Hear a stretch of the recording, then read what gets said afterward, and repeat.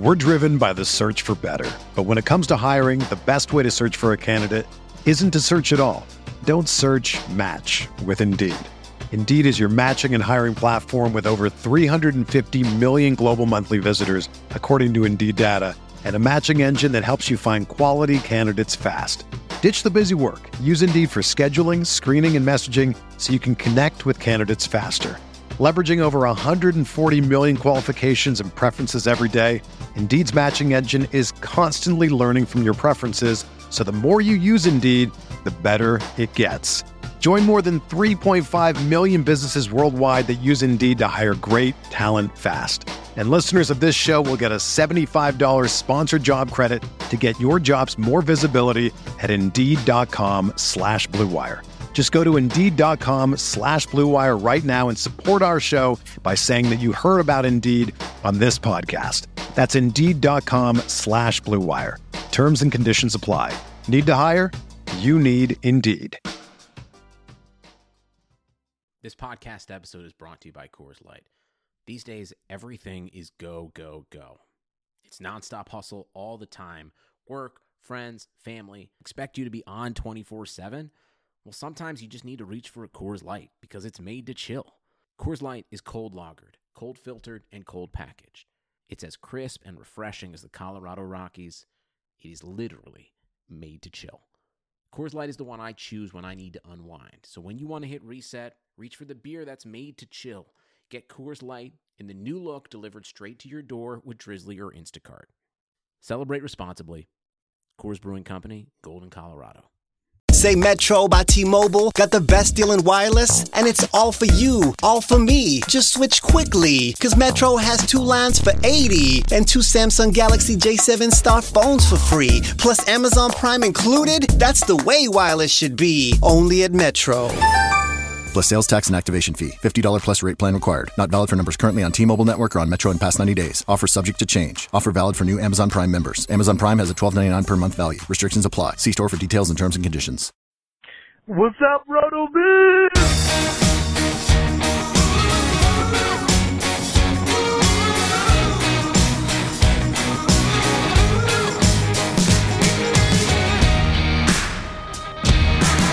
Hey everyone, welcome on into RotoViz Radio. I'm Dave Cabin, Senior Fantasy Analyst at RotoViz. I'm back with Dr. Jeff Budoff, and we are talking auction drafts yet again. Jeff has had a couple of auctions for this year that he just did this past weekend, so I'm sure he is ready to get back into all things auctions. But again, they are so much fun. So, Jeff, how much fun did you have in your, I think it was 2 auctions that you did this past weekend? Yep, 2 last weekend, 2 coming up this weekend, and then my oldest son has one. I'll help him, and then my wife the following weekend, believe it or not. She wants to try one.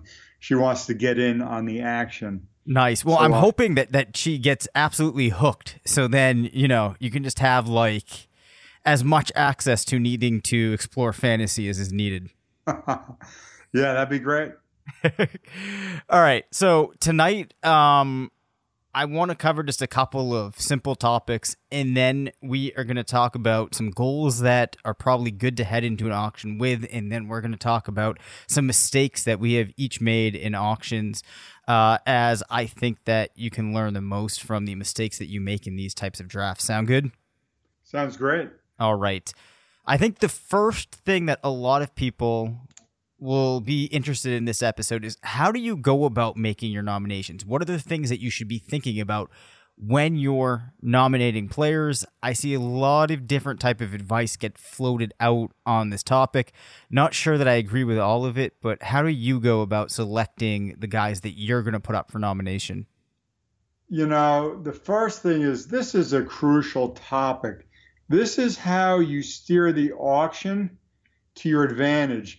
This is not something, especially early on, you punt just trying to like make people spend an extra $3 on a defense or try to get a defense that you want or something. This is something where you really want to take advantage. You only get a few nominations, just one around. So you got to make it count. You can start runs. You can get players that you think the website Yahoo, ESPN, for example, have underrated that you're not interested in, you want people to really pay through the nose for. And what I do is I do a lot of mocks, right? Yep. And then I figure out who I want to nominate and I actually write things down. I'm a big believer in writing things down. So if I may, on Yahoo, my first nomination will be Todd Gurley. I'm not going to be taking him. He's undervalued from where he'll actually go. I want to make sure that everybody is chock full of money when Todd Gurley is nominated. I will nominate him early. The exception is if I get the first nomination, I don't want to risk a cold room. If I'm the second nomination, the first one went for under what I think he should have gone, then I'll still go to the top quarterback, Patrick Mahomes, because Mahomes is going to probably go for more than he's worth in an auction. Or if you're in Houston like me, you might go to Deshaun Watson. But if you're the first guy, don't risk the cold room with a stud. Risk it on like a big quarterback, and they'll usually not be so cold for that. And even if they are a little bit, it doesn't matter. They're overpaying anyway. On ESPN, I nominate Nick Chubb. He's way too low on the list. I will not be interested in him unless he goes way undervalued. So I'll nominate Nick Chubb, unless, of course, I'm the first one. Then I'll go with Pat Mahomes or Deshaun Watson. Now, once it goes there, I want people to spend money. I'm going to be trying to get my running backs a little bit cheaper. I want them to spend money sometimes on wide receivers. I know it's not a RotoVizian thing to do, but I'm going to spend more on running backs this year, not every year, not some years, but this year.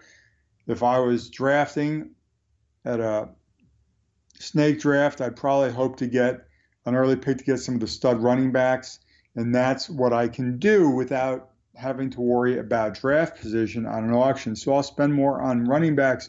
So I want people to spend a lot on wide receivers. I'll nominate Kelsey. I'll nominate the top 3 tight ends, stuff like that. When we're into the middle of the draft, when everybody has a medium amount of money, that's when I go for the quarterbacks. I think the late round concept or the cheaper concept for quarterbacks has really taken hold. People used to spend a lot of money, like $40, $50 for Aaron Rodgers. For Pat Mahomes, if you get like 26 to 30, that's good. So I think that people have learned that lesson. So that's how I do it. Yeah, I think that the key takeaway from all of that is with every nomination that you make, with the exception of one scenario that we talked upon in the last episode that we'll retouch here, your goal should be to get as many dollars out of the pool of money as you possibly can. Because in addition to perhaps raising the prices for players that you're not interested in, getting more money out of the pool, which is going to bring down the prices that players can go for when you're going to be bidding on the players that you want. It also puts other teams in a position where it's going to be harder for them to compete with you for players. So a great example of this is, let's say that there's one player in a tier for a position that you just know that you have no interest in, and doesn't matter who it is. Let's just say that this year, for whatever reason, you auction drafter out there do not believe that Davante Adams is going to live up to this tier 1 hype for whatever reason. If you're a person that wants to go after wide receivers or just get money out of the pool, perhaps you drop in Davante Adams at a point in the draft where you know that you're not going to go after a player relatively soon. So maybe you already have your first wide receiver 1 and you're only planning on spending large dollars on a wide receiver, and you already have Odell Beckham. Well, then Davante Adams is probably the perfect guy to drop out if you're not interested in him, because he's probably going to go for a pretty decent price. If you recently got Odell Beckham, wide receivers are getting more scarce, and you might be able to create a situation where he's going to go for more than you would like. And I think as you move your way throughout the draft, you should still be thinking about if there are particular players that are in a tier at a position that's getting scarce that you can throw out to really get people moving large sums of money at these players. As I've said before, I don't think that there's much logic in, especially early on, a auction participant tossing out those nominations for their kicker or their DST. You know that you're going to spend $1 or $2 on those no matter what. So you're not really changing the way that things are going to flow for you by adding them. You just want to get as much money out of the pool as possible. Now, as you mentioned in the other episode, you may reach a point where there are 1, 2, maybe 3 players that you would really love to get into the configuration of your roster. And if it's taking too long for them to get nominated, and you're going to have to move to a different plan if you're unable to get them, then I think it's okay to nominate them. So that's the one time where you can kind of dictate for yourself how things are going to go. So think wisely about when you're going to do that. But it really is all about getting money out of the pool. And given the players that have been nominated prior and the prices that they're going at and those players that are left, that all should inform how you go about building out those nomination selections. Yeah, I agree. You want to try to get money out so you can get everybody that you want a little bit cheaper, being there's only a set amount of money total. Another thing is if I need a wide receiver and I want, say, the number 5 receiver there, say Stephon Diggs, for example, and it's my turn to nominate, I figure people only have so much money they're going to spend on wide receivers. They have some idea of a budget. So I'll nominate the number 6 guy, the guy right below him, let's say is Adam Thielen, have them spend money on them, figuring the next guy might take another wide receiver and nominate them, and not everyone, but a lot of people will just sort of nominate from the top of the list. So I figure that other people, if they're going to nominate wide receivers, the odds are better that they'll nominate number 1, then number 2, then number 3, then number 4 receiver. So I don't really have to do those. I'll nominate the number 6 receiver. So as many receivers take as much money off the board that I'm not interested in, so I can get receiver number 5, if that makes sense. Yeah, that does. And actually, that makes me think of one interesting thing that I've kind of been able to take advantage of this year, which is in the couple of auctions that started off with a couple of the top tier running backs being nominated. So I think like in one, it went McCaffrey, Barkley, and Elliott were the first 3 players nominated. So people started bidding significant amounts on those guys. I then got to make a nomination, and I threw in Nick Chubb. Because some people are starting to view Chubb as a top-tier guy. Other people might have him in tier 2, but by inserting him in at that point, there's kind of this psychology that good running backs are going for a certain price. And sure enough, by tossing him out there, he ended up going for more than some of those players that you might have in that tier 2, fringe tier 1 type of running back spot would go. And that just got more money out of the pool early on. Whereas maybe if I had followed suit and tossed up, well, let me think about it. I mean, I guess like David Johnson, right? You know, David Johnson might have gone at more of a price that you would have expected. And then when things got down to Nick Chubb later, there might have been that natural correction that you would see. So there's always things you can do to take advantage of situations like that. And I really agree. I think one solid way to always take money out of the pool is to not, when you're in a spot where you don't know exactly where to go, is to do exactly what you said, and that's toss up one of the big name quarterbacks. Aaron Rodgers always is going to go for high dollars. Of course, Mahomes is going to go for high dollars this year, and that's a pretty simple way to ensure that some action is going to start to take place. Yeah, I agree. And you're taking advantage of a psychological principle, the anchoring effect. I mean, they will know that Chubb doesn't go for as much as McCaffrey, but they're still anchored to whatever high price McCaffrey went. So they're not going to totally reset in their mind, and they will assume he's worth more than he actually is. I'll assume he's a lot closer to the top guy than they otherwise would, because as the price drifts down over the draft, the anchoring point drifts down over the draft too. And so they just sort of will think he's worth less, if you know what I mean. Absolutely. Which also reminds me, too, that one thing that you should make note of is when you get down to the final rounds of the draft, you need to keep a queued up list, especially in your league software, of the guys that you want to nominate. Because what I've got into the situation before is if I'm not paying full attention to that, you just kind of find a name and nominate him. This was back when I first started playing, not realizing that at that point, nobody has any money to bid, so it's just going to come back around to me, or the clock's going to run out, and then I'm going to have that player. So when you get down to the point where teams have very little money, you need to start nominating guys that actually make sense for your team, because at the end of the draft, you're going to be getting guys for $1, which is a point that if you've done no auction drafts before, you might not realize. And that reminds me of a great point. When you're doing a snake draft, you queue up the players you want. Yep. You queue up the first 30 people or whatever, that you want. In an auction, it's the absolute opposite. You queue up the people you want to nominate that you don't want in the beginning.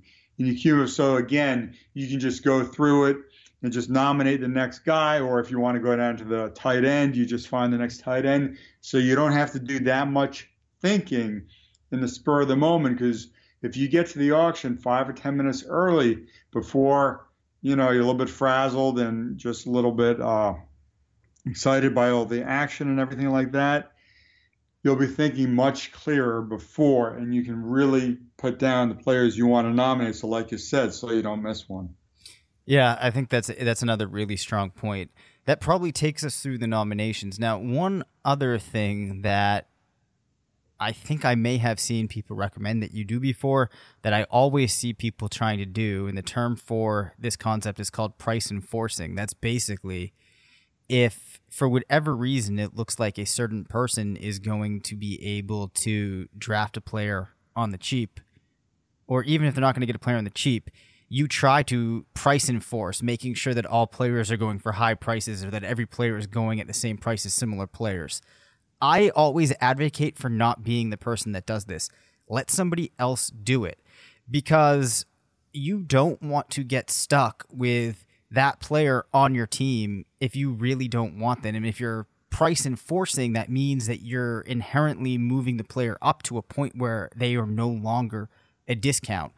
So though you might feel like you can disadvantage another owner, you could disadvantage yourself, which clearly in the scenarios that could take place, your team is going to be in a better position if you are taking a neutral stance and not disadvantaging your team than if one other team in this league gets disadvantaged. Because if you're doing this, that can benefit other teams. So to me, it does not seem like your reward there is really worth the risk at all. I don't know if you think differently on that, Jeff, but that's always been a big point of emphasis for me. Let other people price enforce.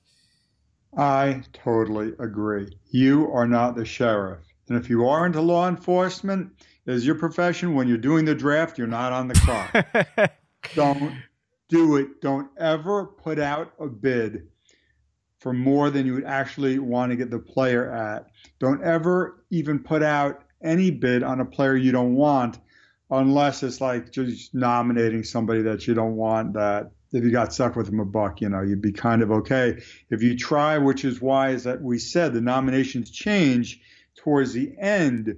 When nobody's got any money left, that's when you start nominating people you like, because you could easily get stuck with someone for $1. And though we focus on the money, there's another limitation, which is roster spots. Okay, once you have a guy in a roster spot, he's on your roster. You can't, ditch him to waivers and then get the next guy.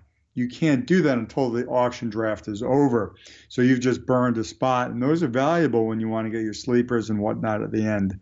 So don't, because like you said, to pick up what you said, you disadvantage yourself so much more than the other guys. So say somebody's going for $29 and you think he should be going for 35.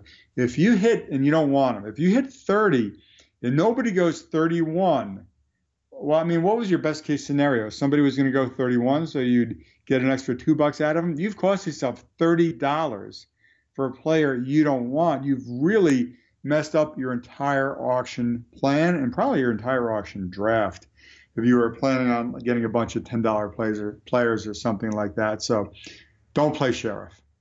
Yeah, and the other point that I would make out too, and this goes back to one of the articles that I talk about a lot, which was called Supply and Demand Using Basic Economics to Approach Your Auction Draft.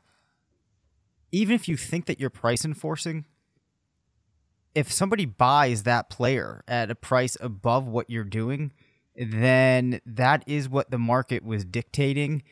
And not to get too much into the theory, but we'll pretend that in this case we have a somewhat, rational market that's operating fairly efficiently, then that player was probably going to go for that price. So for the most part, what players end up selling at is what the more or less fair price would be. So no matter what lens I cut this from, I just don't think it makes sense for you to be the person that is price enforcing. Moving along from that, Jeff, what do you think is a good set of goals to have heading into an auction? My goals at an auction, I mean, with apologies to Conan, to crush my league mates, drive them before me, and listen to the lamentations of their women. I mean, you want to come out of here with the best team. I mean, and just, as Sigmund Bloom says, make it not fun for anybody else to play against you. I mean, that's really the goal. Right. So let me share some of my thoughts, because I think that obviously any draft you're in, you want to crush the competition. But I think that there also is a level of you're somewhat playing yourself against yourself in an auction. And the goals that I generally have set for myself are, I am going to make myself uncomfortable. I'm going to make sure that by the time we get through all of the good players or even elite players, I own at least one or two of them. I do not want to still have my entire $200 budget by the time we get past the first 60 players nominated. I will have failed if that happens. Other goals that I have are to not get tilted or to read too much into what other people are doing, or if something gets said in the message board, to not let that affect my plan. And that's something that we will talk a little bit more about later. And what I like to do is make sure that before I sit down, I actually have scribed out these goals to make sure that I'm following them. And then I'll have things that I want to avoid. And a lot of the things that we've talked about, like don't be the price enforcer, I will put that on the list. And depending on the different plans that I have, I will put some notes from those down onto the sheet of paper. And I think having that there that you're following as you work through the auction makes a lot of sense. But the biggest thing that I'm always making sure I circle, that I highlight, is making myself uncomfortable and spending my money sooner rather than later, which goes back to a lot of the things we talked about last week. Love a good deal? Sail into the season at Banana Republic Factory's Mega Labor Day Sale. Entire store 50 to 70% off. Dresses from $19.99. Polos from $16.99. Find your nearest store or shop online only at Banana Republic Factory. Love a good deal? Sail into the season at Banana Republic Factory's Mega Labor Day Sale. Entire store 50 to 70% off. Dresses from $19.99. Polos from $16.99. Find your nearest store or shop online only at Banana Republic Factory. Yeah, I agree. I'm a big believer in writing things out. I know a lot of the younger guys like everything digital. There's something about pen and paper. I have, first of all, my cheat sheet, quarterbacks, and I rank the running backs and the wide receivers together as I call it flex, just so I know the next guy in value. And again, I know how many running backs and wide receivers I want, but I like that. That's worked for me. Some people separate them out. I have a separate list for tight ends, even the order of the defense. So I have my cheat sheet, and then as players get nominated, I cross them out. And then if, because my draft list does not follow the ADP, sometimes like my fourth guy is there and like 1, 2, 3, 5, 6, 7, 8, 9, 10 have gone. So I'll circle that number 4, and that's a guy that I really want to get. I just make sure that he's not left alone in, if he's tier 2 and tiers 2 and 3, I want to have a plan B to bail out if it's an important player for me to get. I also have the players I'm targeting. So the running backs I target. And it's, when I started, I used to just have a value for everyone and sort of follow that. Now I'm much more selective. There's only X number of running backs that I want on my team at any kind of a price. I'm not talking about $1. I mean, at any realistic price. And I'll put out the guys at wide receiver. Same thing. So I don't forget about them in the heat of battle. When it's written out or, typed out in front of me in hard copy, I think that's really good. I also basically type out like how much I think each round is worth. So in the heat of battle, I don't, have trouble with the calculations. And then I also, in case I wind up, getting really cheap at quarterback and tight end, which I do, I call it QBBC. It's like in a snake if you were taking 2 late round quarterbacks, because if you're going to take somebody who's QB 13 or 14, you probably want to get QB 15 with them as well and platoon them. I also have the bye weeks for those quarterbacks, written out along with. So, for example, if you were going to get Carson Wentz, I just do it for the first 6 weeks because things change so much. Right. Like Carson Wentz is bad week 6, Big Ben bad week 5, Trubisky bad week 4. So any of those 3 could be combined and get me through at least the first 6 weeks. I'm not saying that they're all, QB 14. I'm just saying, for example, I know that, and I do the same thing for tight end. So I can sort of, put 2 of those really, really cheap guys together and get something workable for me. And again, everything's printed out. And I also hardwire, just while I'm there, my computer to the internet so you don't have any Wi-Fi problems. Because if you disconnect in an auction, the Yahoo and the ESPN, I can tell you, will spend your money for you. They don't conserve it until you get back in line. So you'll often have like some guy you don't want and no money left. And, just having things written down and as non-dependent on electronics as you possibly can in a draft that's, on the internet, I think is good. That's absolutely hilarious because that is really good advice, and that's a really great point. You do not want to have any connectivity issues. For me, it is funny that I actually do a level of writing this down because pretty much everything else in my life is entirely electronic. And it's important, right? Right. So, but it's also funny because the amount of times that my wife and I are trying to do things and I'm like, oh, let me just drop this into a program, or let me just make a spreadsheet for this. And she's like, no, we have to write this down.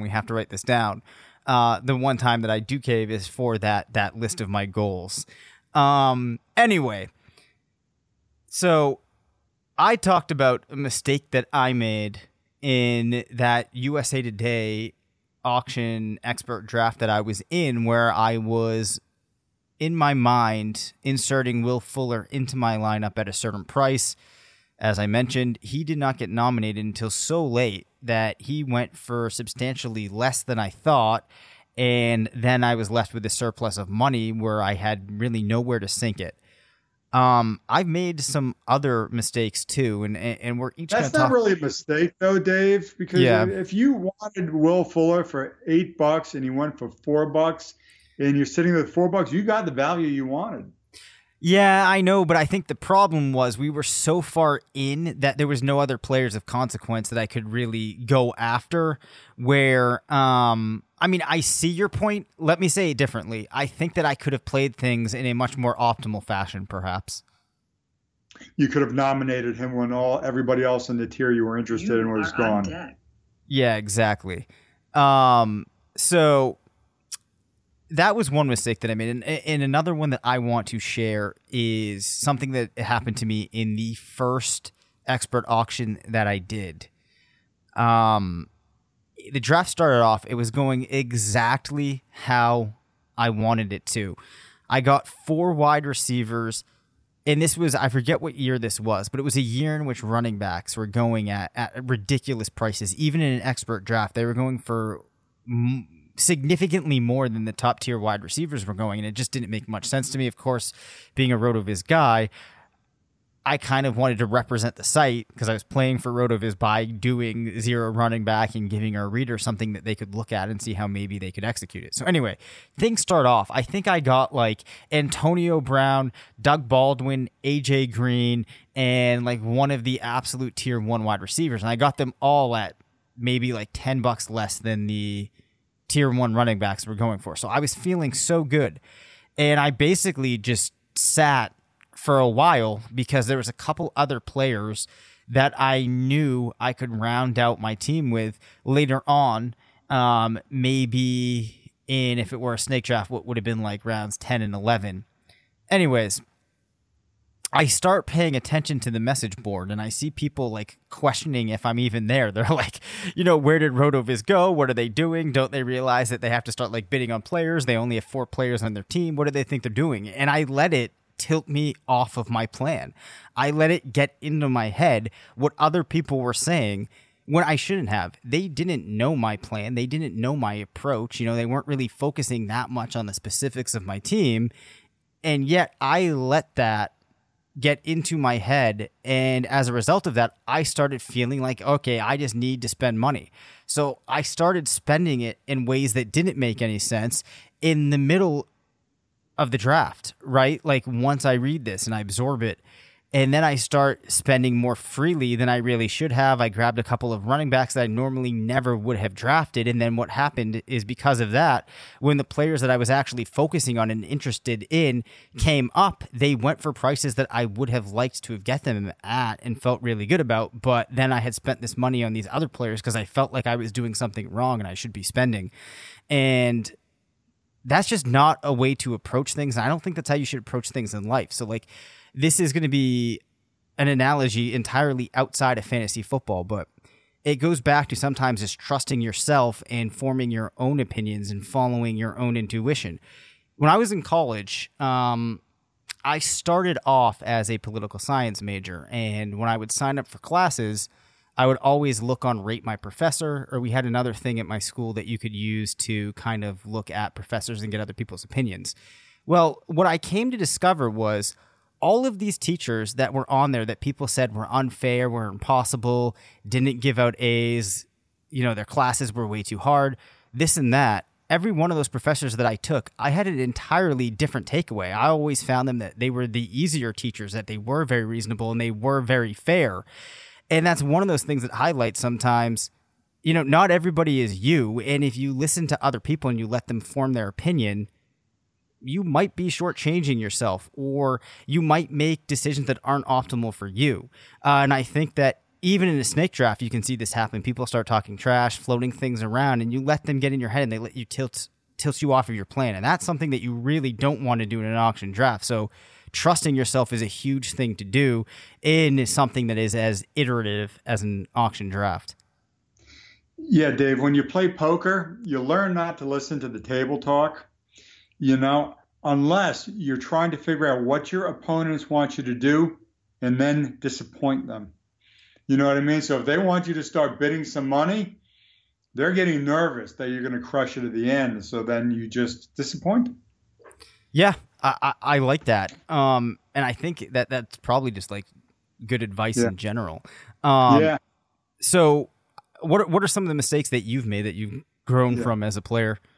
Well, just some of discussion on mistakes. Mistakes, it's incredibly important to admit and go through your mistakes. Some of the best academic surgeons in the world have made their careers based on looking at mistakes, looking at complications and how to avoid them. Those are much more important articles than I did like 100 of these and 99 do great. It's like, whatever. But it's just sort of chest beating. But it's really important to look at your mistakes. Andrew Davenport from Football Guys wrote a long, I guess like 7 or 8 articles on auction drafts. Pretty good. I can't say I agree with everything, but, one of the things is he was sort of, tweeting that he'd made some mistakes. And, basically everybody, if you're doing an auction draft, unless you have a crystal ball on you, is going to make mistakes. You're always going to have buyer's remorse. You're always going to have some regret it's part of what makes an auction draft so fun. Again, going back to the last podcast we did, there is no cookie cutter blueprint. There is no roadmap you can follow to get from point A to B to C. It's not linear. It invites mistakes. It's like poker. Those who do the best make fewer mistakes than their opponents. And that's all it is, because you're always going to make mistakes. Mistake is defined in poker is if you had perfect information, what you would do is the correct move. Anything else is a mistake. But being that poker is a game of incomplete information, you can't help but make mistakes. We're just trying to avoid the big ones. In auction drafts, because you don't know what the future holds and you don't know what the plans other people have, you're going to make mistakes. There are a lot of dynamics that are available in an auction draft that aren't. And I'll tell you some of the mistakes I made. My first draft, I made a mistake based on this mano a mano, the emotion that gets involved. We're not robots. Every person, even those playing like nosebleed poker games, those, drafting and auction drafts, has emotions that color things. Business decisions, stock markets, everything's colored by emotion, and you need to recognize that and account for that. And I beat myself up after that first draft, and the second draft went, I thought, a lot better. But I'll give you an example of a mano dynamic that happens when somebody's bidding and you're going to outbid them. Mm-hmm. For example, in the second draft, and this is pretty funny, but this it was a work league. The anesthesiologist had $4 left. He had severely overshot. He went studs and duds, but he had like 9 players left he had to buy, and his maximum bid was $4. In other words, he had $1 player with $3 extra. Yep. He had spent a lot of his money early on Alvin Kamara. And then when Latavius Murray gets bid up, he goes to 2, and then his employee, the anesthetic nurse, the CRNA, bids him up, so he gets a $4, and the nurse had more money than anybody else, so the nurse had 5, and so as the clock's winding down to 5 to 4 to 3, and the boss is about to get this guy he needs, he's about to get the player he really wants, the nurse hits $5, and Yahoo, because there's nobody else that could have outbid him, just automatically gives it to him. It was really funny. But I don't even know if he wanted Latavius Murray, but I know what he wanted to sort of shaft his boss. Yep. So as I texted him, you better not show up for work Monday, and if you do, you better not turn your back on him. But, I got into that the first draft on Kerryon Johnson. I had my price, and I was a little bit, I don't want to say tilted, but let's be honest, I was a little bit tilted. I wanted to get one of the, top tier running backs, but they were going for so much money. So I grabbed Dalvin Cook, I grabbed Joe Mixon at, cheaper prices, and I wanted to get Kerryon Johnson for my third. And I was just sort of dug in, being I missed out on the guys I really wanted to anchor my team, and I was moving down a tier. Yep. I wanted to sort of move up the tier for my third. He was the last in the tier. Now, what I should have done is taking my own advice. Again, it's like Davenport said. He goes, you know what? I give great advice, and then I get to the auction, I don't listen to it. And I was the same way. I didn't take all that advice that we talked about last week. So basically, I got stubborn, and I dug my heels in, and I was going against my best friend, who I know liked Kerryon Johnson too. And the better your friend is, the more you would do for this guy outside of fantasy football, usually the more you want to really try to, stick it to him when it comes to fantasy football. Hence the definition of a frenemy. So basically, I was going at it with this guy, and I just overpaid for him. And then I compounded my mistake, because now I had Juju Schuster-Smith is my wide receiver 1, and I really could have used a wide receiver 2, and I was low in funds. And it got to the middle part of the auction, and I'm going to reference his articles because he spelled it out. I think they're good articles. But Andrew Davenport, he talks about inflection points in the middle rounds. I don't quite agree with that. To me, an inflection point is where all of a sudden there is a rapid change in the way things are viewed. For example, in a snake draft, you might have your stud running backs in rounds 1 and 2 that you think are the better values, and you're going for them. When you hit round 3, usually the wide receivers, at least this year, become more valuable. So there's an inflection point where the running backs stop being the better bets and it comes to wide receivers. I'm not saying everybody will agree with that, but a lot of people might have that inflection point. I kind of do. So I think it's not as much an inflection point in the middle of the draft, it's just random. Because how much players go for is the random cross-section of who wants that player and how much money those people have left. So if the guys that want Will Fuller don't have any money, he's going to last and you're going to get him real cheap. If the guys are just, random chance, like Will Fuller, and it takes 2, right? And a snake draft just takes one guy, grab him around early.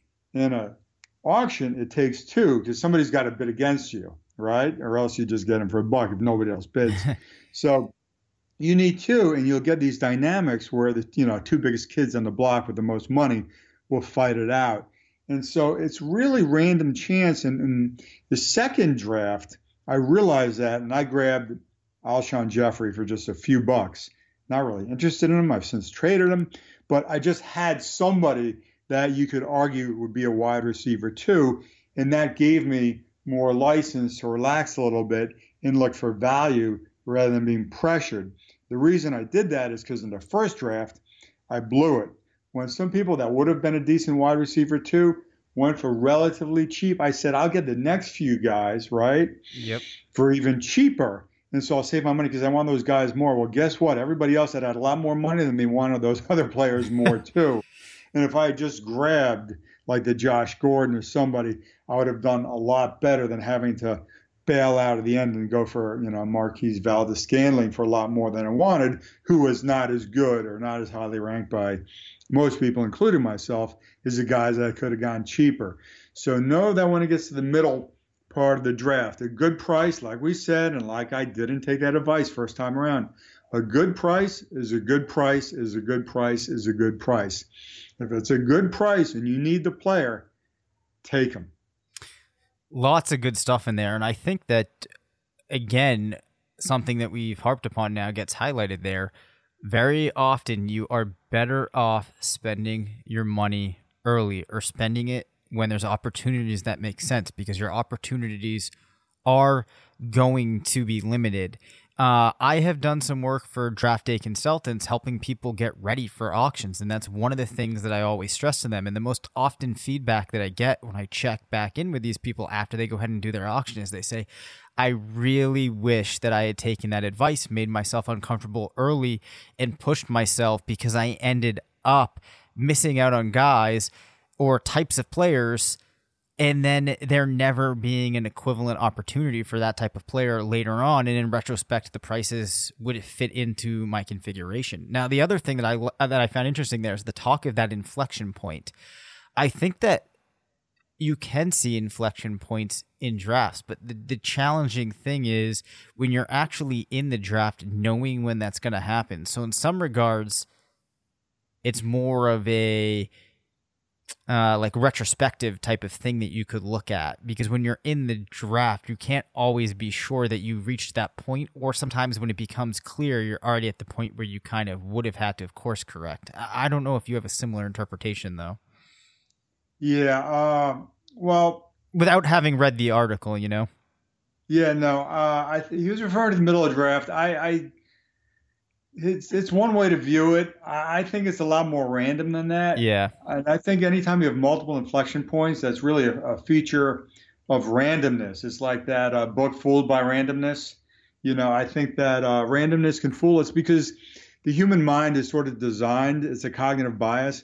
We're sort of designed to see patterns in random things, like the way the stars are aligned, or, the roulette ball on the roulette wheel. We love to find patterns, and I think there's just a lot more randomness in the middle of drafts than we would care to admit.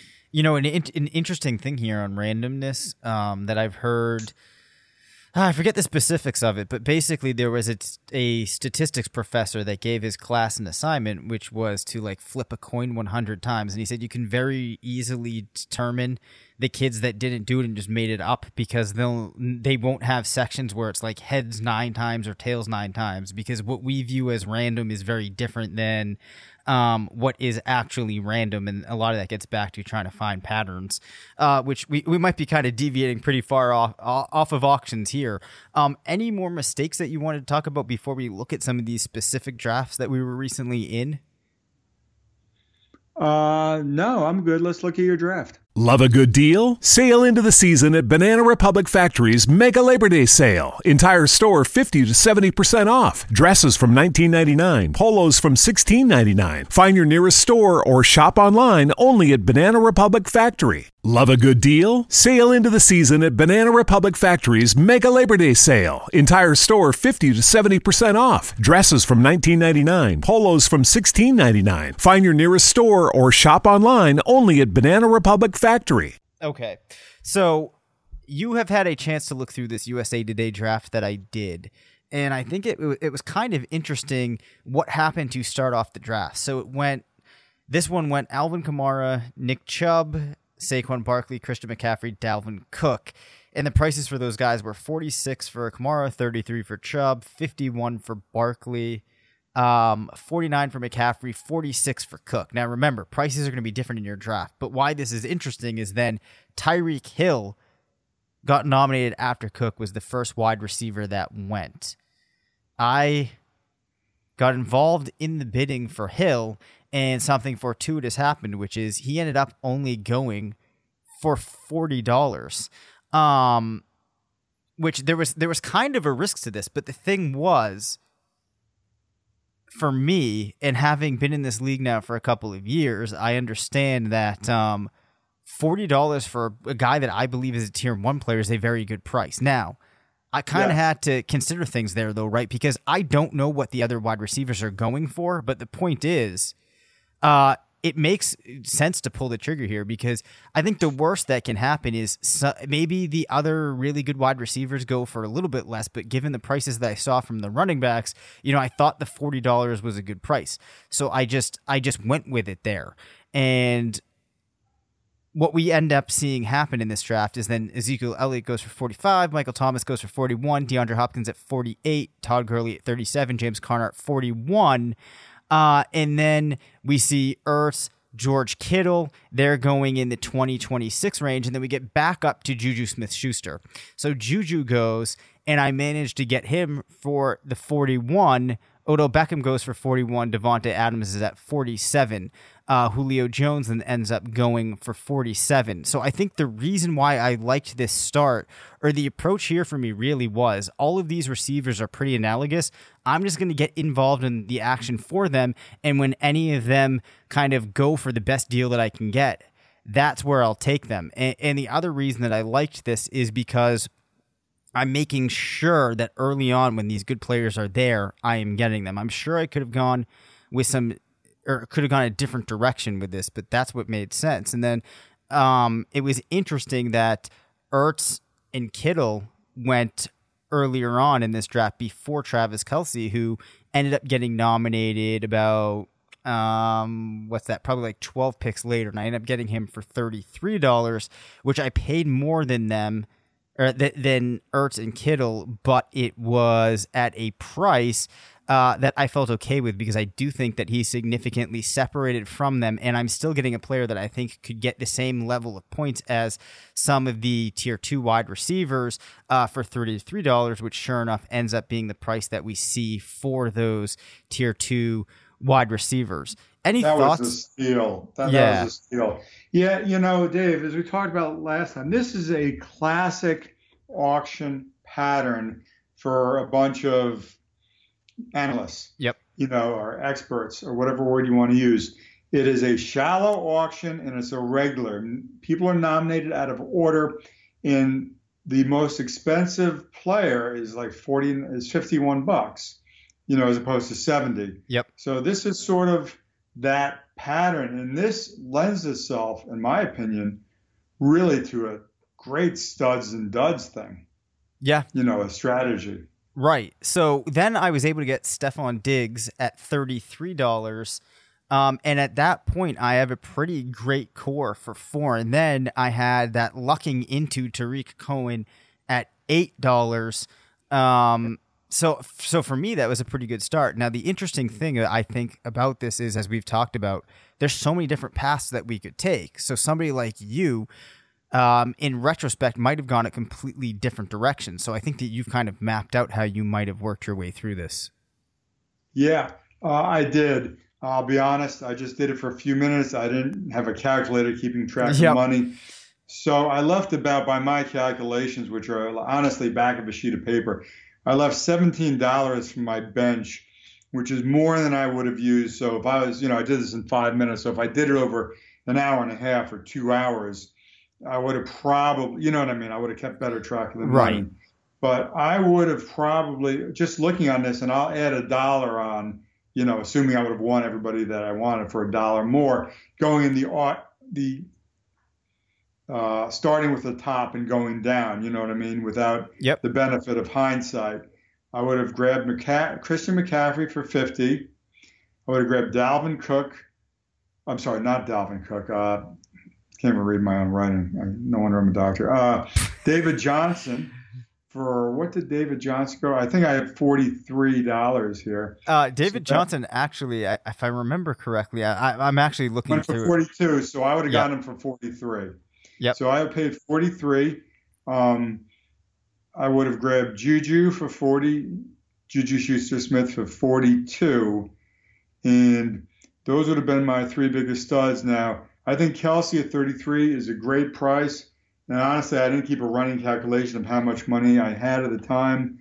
I might have grabbed him, but if I didn't, I don't have that written down. I'll just tell you who I grabbed. Tevin Coleman for 16 with Breda for 4. Tyler Boyd for 16. Josh Gordon for 4. Also, Jamison Crowder for 4, just because he was nominated at a place where I would have wanted another receiver, and I kind of like him. And Dede Westbrook for 4. I would have gotten Cam Newton for 5, and I would have grabbed Austin Hooper for 3. And also, again, because I'm going later there, and I don't have a tremendous amount of faith, although he should do well, the Herndon from the Jets, the tight end, Chris Herndon, is it? Yep. So that would have been $5 spent on tight end. So I would have had, my studs would have been McCaffrey and David Johnson. My receivers would have been Juju with Boyd and probably Josh Gordon.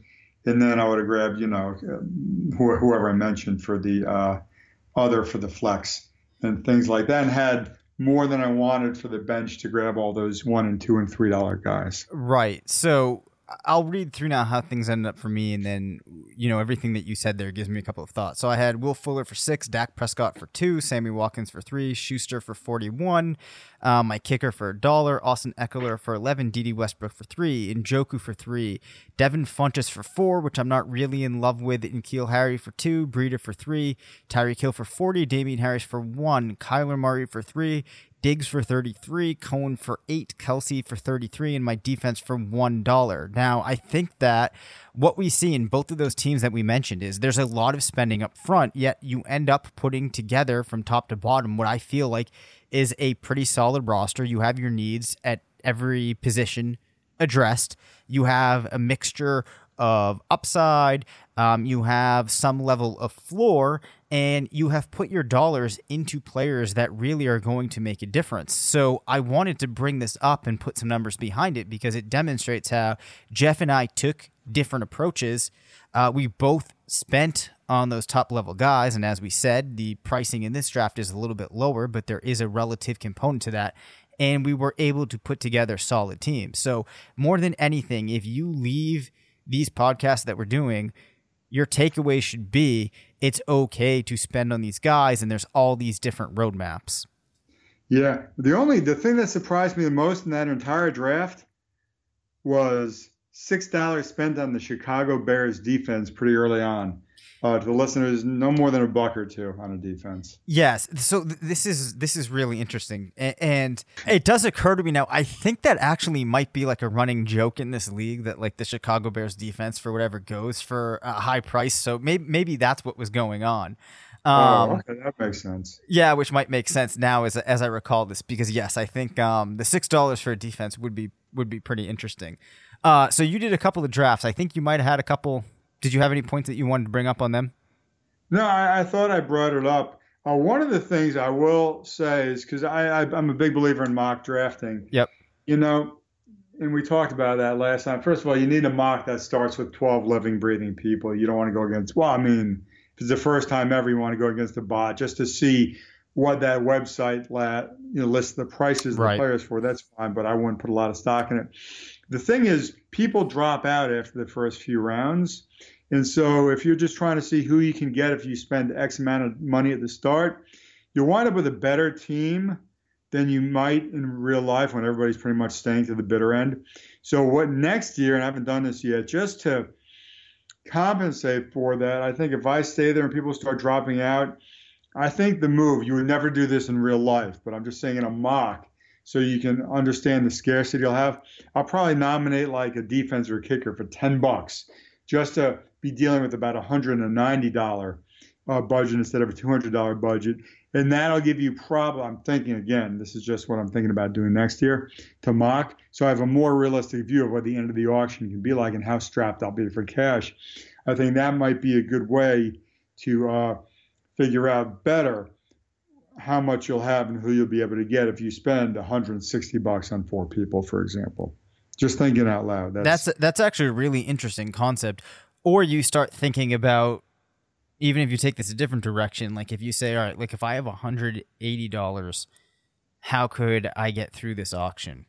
And you start looking at different ways that could have been achieved, or just kind of getting your head in that mind space. Because then when you're actually in your real draft, you can be like, all right, well, I've normally done this with $180. If I have to spend an extra $3 to get Julio Jones, that's not going to kill me. And then you're okay making those type of decisions.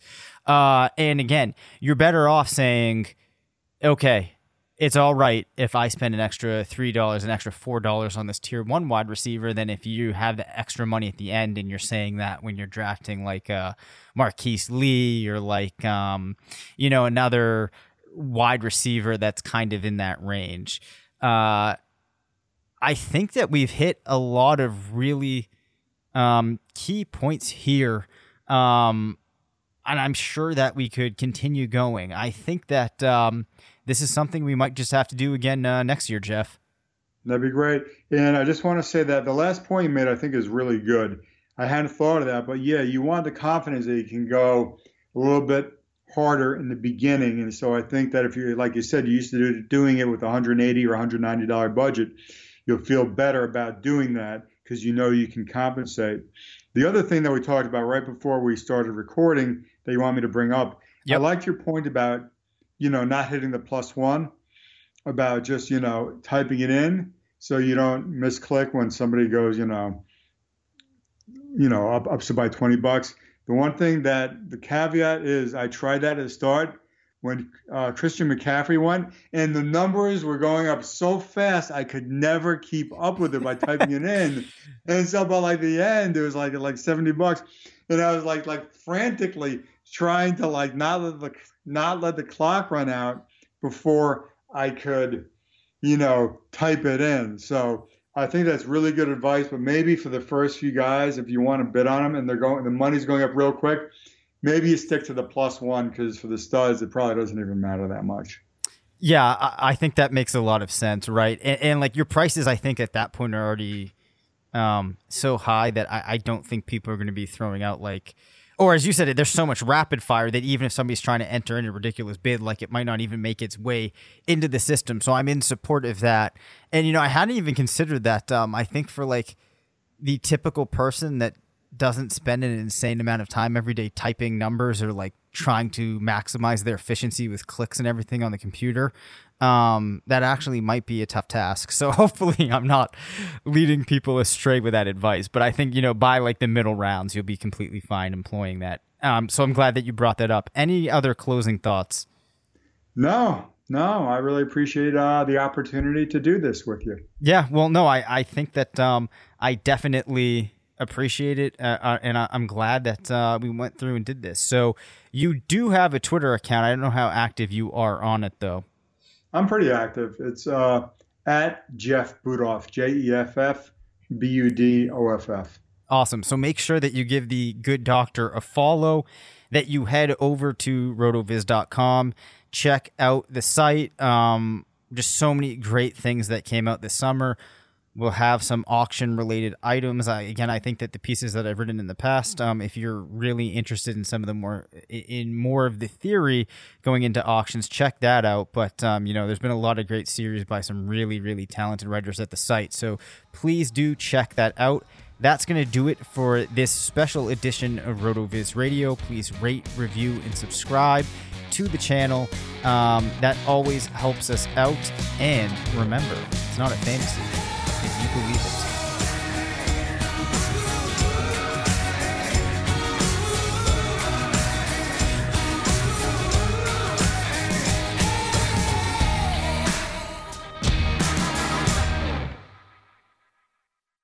This episode is brought to you by Decoy Wines of Sonoma, California. As you gather with family and friends this summer, experience the best of wine country with Decoy by Duckhorn. Winemaker Tyson Wolfe spends every vintage focused on harvesting grapes and crafting wines from the finest vineyards. Whether it's our flagship Cabernet or crisp and refreshing Rosé, Decoy has just the wine for your discerning taste. Ask for us at your local wine shop or visit decoywines.com/celebrate to locate our wines near you. Whether you're firing up the grill, hosting an alfresco get-together, or enjoying the warm summer nights, let Decoy by Duckhorn elevate your occasion.